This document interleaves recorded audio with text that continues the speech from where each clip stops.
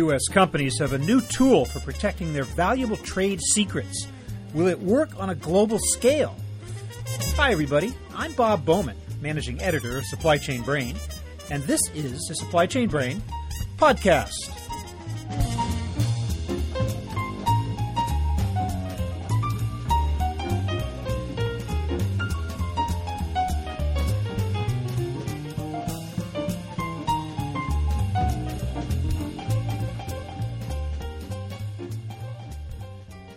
In May, President Obama signed into law the Defend Trade Secrets Act of 2016. It provides a civil cause of action for companies that experience the theft of trade secrets, in addition to the federal criminal statutes that were already on the books. So, is this additional protection necessary, and what exactly does it do? And what, for that matter, is the definition of a trade secret? Today I'm speaking with Frank Cullen, Executive Director of U.S. Intellectual Property Policy for the U.S. Chamber of Commerce. He explains what's in the law and what was missing from trade secret and intellectual property protections prior to its passage. We'll find out whether it gives global businesses valuable ammunition in their battle against thieves who can come in the form of rival companies, criminals out for profit, terrorists, and even governments. We'll also hear about findings from the Chamber's new study on international counterfeiting. So here is my conversation with Frank Cullen.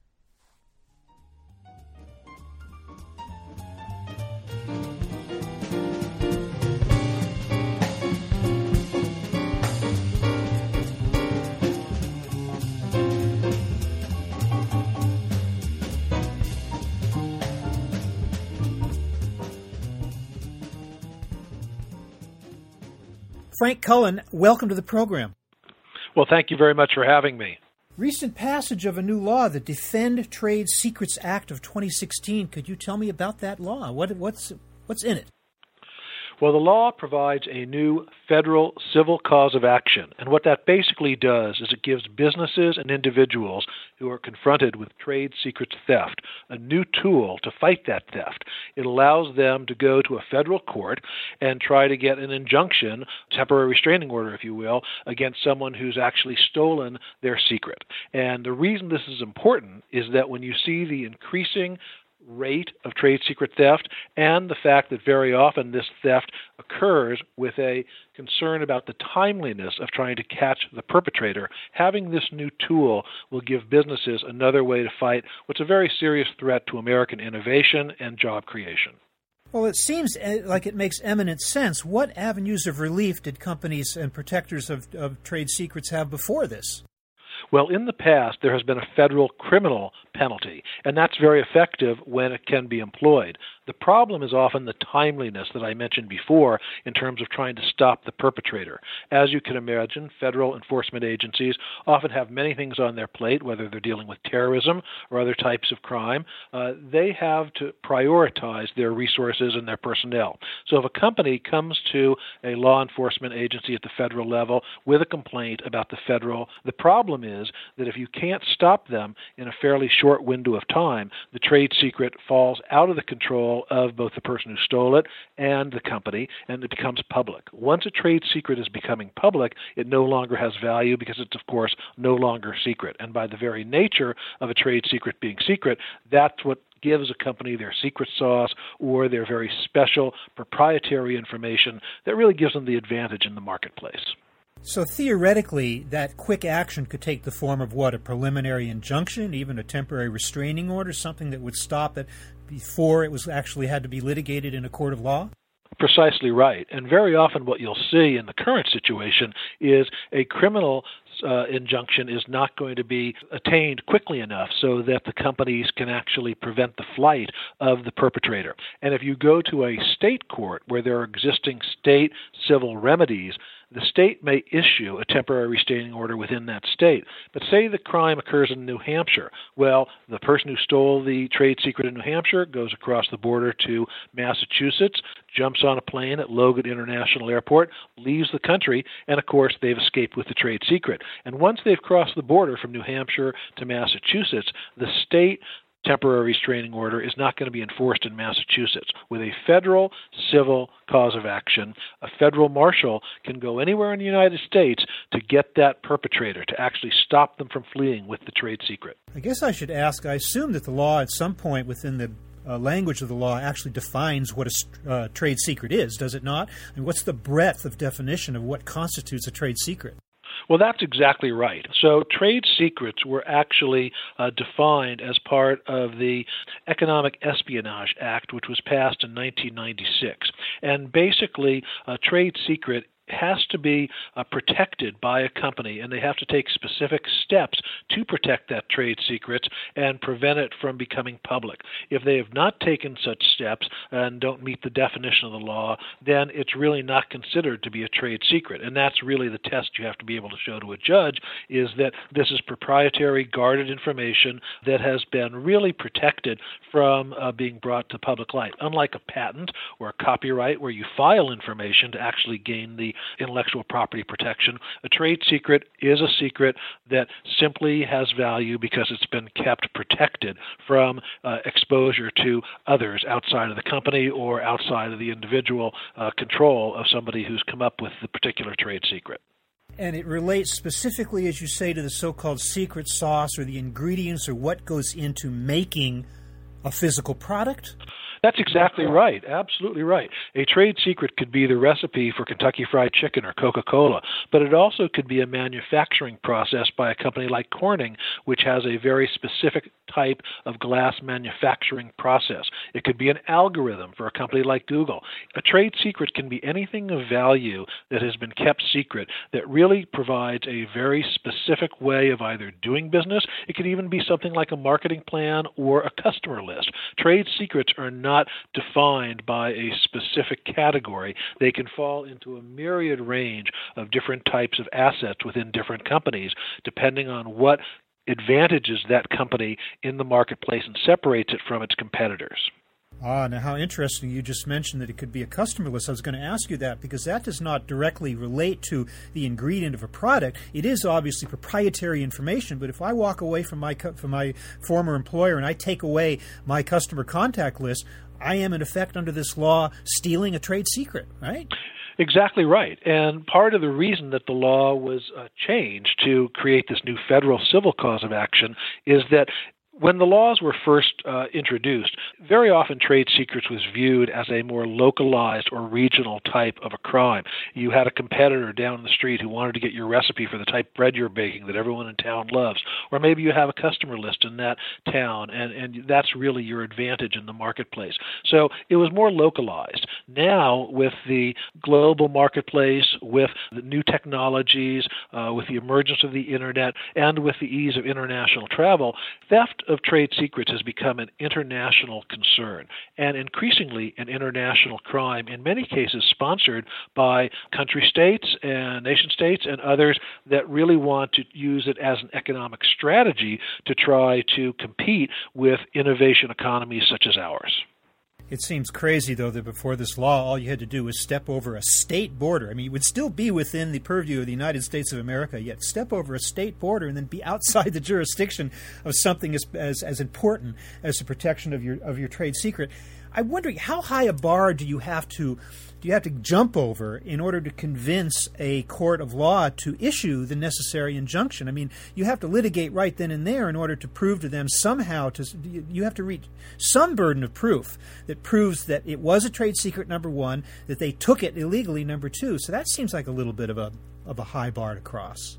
Well, there's no question, and the Act actually provides for a number of very specific categories that have to be looked at in terms of whether or not a judge would determine that this type of theft really meets that bar. And so they can't just go in and say, they've stolen our trade secret, you got to do something about it. They've got to really show that there's a likelihood that showing the information, the trade secret, is going to be something that will be perhaps stolen by improper means. that it would perhaps create immediate and irreparable harm or injury to the company, that the individual who has stolen the item actually has it in his possession, that he actually has the trade secret, and that there would be a concern that he might, in fact, be able to transfer that information very quickly, and that obviously the personal harm is going to outweigh the legitimate interests of the subject and third parties. So there's a variety of different types of categories that the judge would have to look at before he would issue the injunction and before the Federal Marshal Service could be employed for this. And I do want to point out that the federal criminal remedy still exists, but it's simply a question of providing companies with another effective tool, because what we've seen too often is that, in many cases, this is something that impacts small companies as well, is that companies simply are not able to get the attention to the trade secrets theft in a timely enough fashion to prevent it. Having this civil cause of action creates a new level of protection that really addresses the timeliness issue. And for companies that don't have existing relationships, smaller companies, startups that don't have existing relationships with federal law enforcement, or maybe don't have big IP departments or the resources of expensive attorneys, they're the folks that really need to address this in as quick a fashion as possible, because it may be the sole asset that really is the future of that company. And when that's threatened, you really want to see quick action. And too often, with the criminal penalty at the federal level, that action just does not occur. Is there anything about the new law that was a little bit of a disappointment? Is there something that you'd like to see in it that didn't make it in through the various legislative maneuverings that are necessary in order to pass a law these days? Actually, what's very, very commendable about the way the sponsor of this bill engaged in actually moving this legislation forward was they consulted with industry, they consulted with individuals, and they really strengthened the bill throughout the process. So there were concerns, for instance, from the tech community that seizure provisions might negatively impact cloud computing companies or companies that may have large servers that would be potentially seized by the authorities to investigate the trade secrets theft. And so the way that those provisions were improved and the concerns were addressed during the process have made this really model legislation that essentially no industry sector has opposed. It's supported by virtually every industry. Well, we think it's supported by all industry because we've not heard any opposition. The only folks who have really opposed it are some intellectual property professors who we believe have a different view of intellectual property and really have a view that is contrary to what we think benefits American business and what the evidence shows has benefited our innovation economy. Nobody out there is arguing that this is the end of the era of open source, of information sharing, that this spells doom for creativity, all the types of arguments that you might think would come up in a case like this? Precisely right, which is why companies like Microsoft, IBM, Google, and others were all part of the industry coalition saying this is a protection that makes sense. The provisions that are inserted into this bill are reasonable. They protect our companies against unwarranted or excessive types of seizure. And so from that standpoint, we believe that the bill really strikes the appropriate balance and has effective protections for everybody from companies to whistleblowers. Okay, great. So we've got a law that protects companies' intellectual property and trade secrets within the boundaries of the United States, but we are living in a global community. What about internationally? What kind of protections are out there, and what would you like to see, and what is plausible that we could see that would sort of mirror this effort on a global scale? Well, it's very interesting. Some countries already do have trade secrets protection, but right now many are looking at our legislation and looking at it as a way to perhaps bolster their protections as well. So you are seeing increasing awareness of this at the international level. And I want to be very clear, one of the great things about this bill is that a lot of the trade secret theft is happening in America, and it's not exclusive to America, but it's happening in America because we have such an innovative economy. And when you have other countries who are looking at trying to replicate the type of innovation economy we have, they recognize the value of intellectual property in terms of driving innovation. So they are looking at improving or harmonizing their laws. There are countries that do have existing trade secret laws that allow for civil protections. Ironically, China has a trade secret law. And so from the standpoint of knowing that some of this is work in progress and some of it is a question of harmonizing and some of it is simply getting other countries to understand where they can help themselves by having a strong IP system based on a rule of law in place. That's an ongoing effort that GIPC, the Global Intellectual Property Center, remains engaged with our international partners. The U.S. Chamber of Commerce has long advocated for the importance of IP, and we continue to discuss that with countries throughout the world, and we think it's something that you'll be seeing more of in the years to come. Of course, you know the big basic fear, and we've heard stories about this. I'm not sure the degree to which it's actually happened, but we hear stories about you hire a contract manufacturer in Asia to make your laptop or your PC or something. They turn around and take it, and they basically steal the product and send out unmarked product out the back door at the same time they're making your product. So that is, I guess, an example of the stealing of a trade secret, is it not? Does that kind of fold into this issue as well? And do you think that's a concern that needs to be addressed?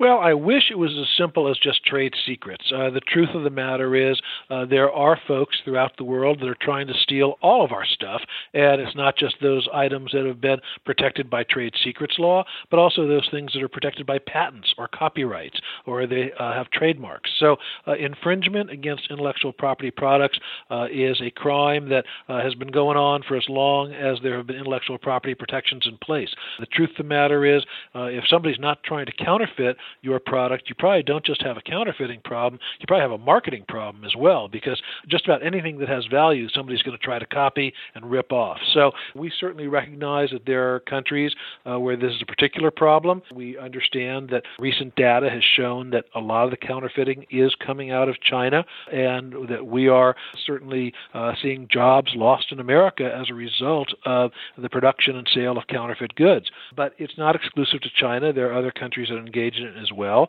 And some of this is not so much about simply having the right rules in place. It's also about making sure that enforcement occurs. And so you will see, even in some of our trade agreements, there are very strong provisions for intellectual property protection, but if countries don't enforce those provisions and they turn a blind eye to the theft of intellectual property or the sale of counterfeit goods or the shipment of counterfeit goods, then obviously that's going to have an impact on American industry and American jobs. So our job is to try to work with different countries and different partners to try to make sure people understand that in the long run, it benefits countries most to understand the importance of intellectual property in terms of driving its own domestic agenda or its own domestic economic agenda. So from our standpoint, we think this is something that will continue to be focused on very keenly in the coming years, and it's something that countries will benefit from if they follow America's lead. Well, I think you partially answered a question I wanted to ask you. We've been talking about domestic or national solutions, but you alluded to the fact that there is some degree of trade secret protection or IP protection contained. Is that the fact within the big multilateral trade agreements like the Trans-Pacific Partnership? Does that contain protections at a high level in the way that we've been talking about here? That's exactly right. Trade secrets were, in fact, an issue that the administration is increasingly focused upon, and they are referenced as part of the TPP. And there are a number of provisions in the TPP that deal with intellectual property protections.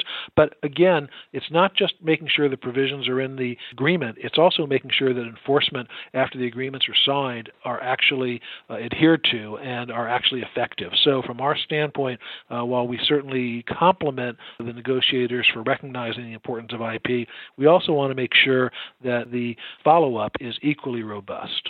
I understand you folks at the Chamber are about to release a study on counterfeiting, and I wondered if you could give us a preview of that. What are some of the findings? What's the scope of the study? What's the significance of it?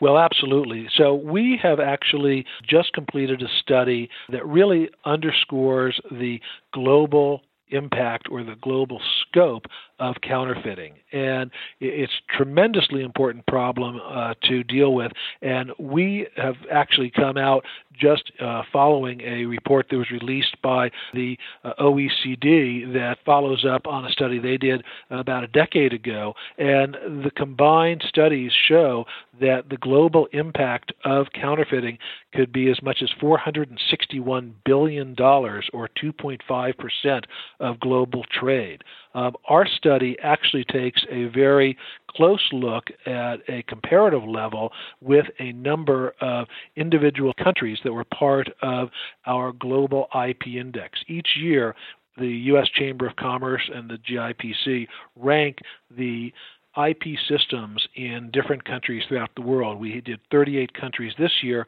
and this counterfeiting study will provide an in-depth view within those countries of what the counterfeiting environment is in those companies. So we have created new modeling that's based on economy's propensity for counterfeiting. It includes factors such as broader levels of IP enforcement and estimated rates of corruption. We factor in a tremendous number of different components in our study. And what we've seen is that, unfortunately, China continues to be a leader. In fact, China and Hong Kong account for 86% of all fakes. They actually originate in those markets. Now, we know there's been progress made in China, both legislatively and judicially, but we'll continue to work to try to improve that because it's really significantly a big problem. So we've continued to advocate for much stronger IP protections. So our study really takes a look at these individual countries, ranks each one, and that information is actually going to be released this weekend by the head of our enforcement team, Casey Brill, who's been doing a lot of great work on this topic, and we think it really helps to provide new important data to show in a very rigorously vetted fashion the scope of the problem. Well, great. I hope we can provide a link to that study in the show notes to this episode so that our listeners can hear more about this very, very important issue. But in the meantime, Frank Cullen, I want to thank you so much for spending time with me to talk about the new Defend Trade Secrets Act of 2016, the issue also of counterfeiting, and what the U.S. Chamber and its partners are doing in order to address this vital issue. Thank you very much for being with us. Well, thank you very much. I certainly appreciate the time, and I'd just like to point out that the Chamber's long been committed to supporting appropriate IP policies because we believe that drives American innovation and protects American jobs, and that's really the mission of the GIPC, and we appreciate the opportunity to talk to you today.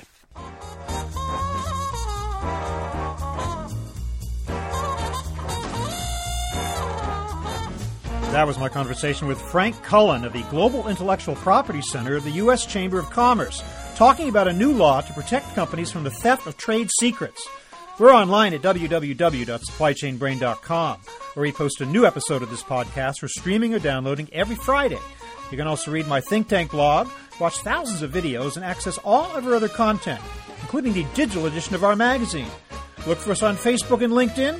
Follow us on Twitter at SCBrain. You can also download or subscribe to the podcast on iTunes.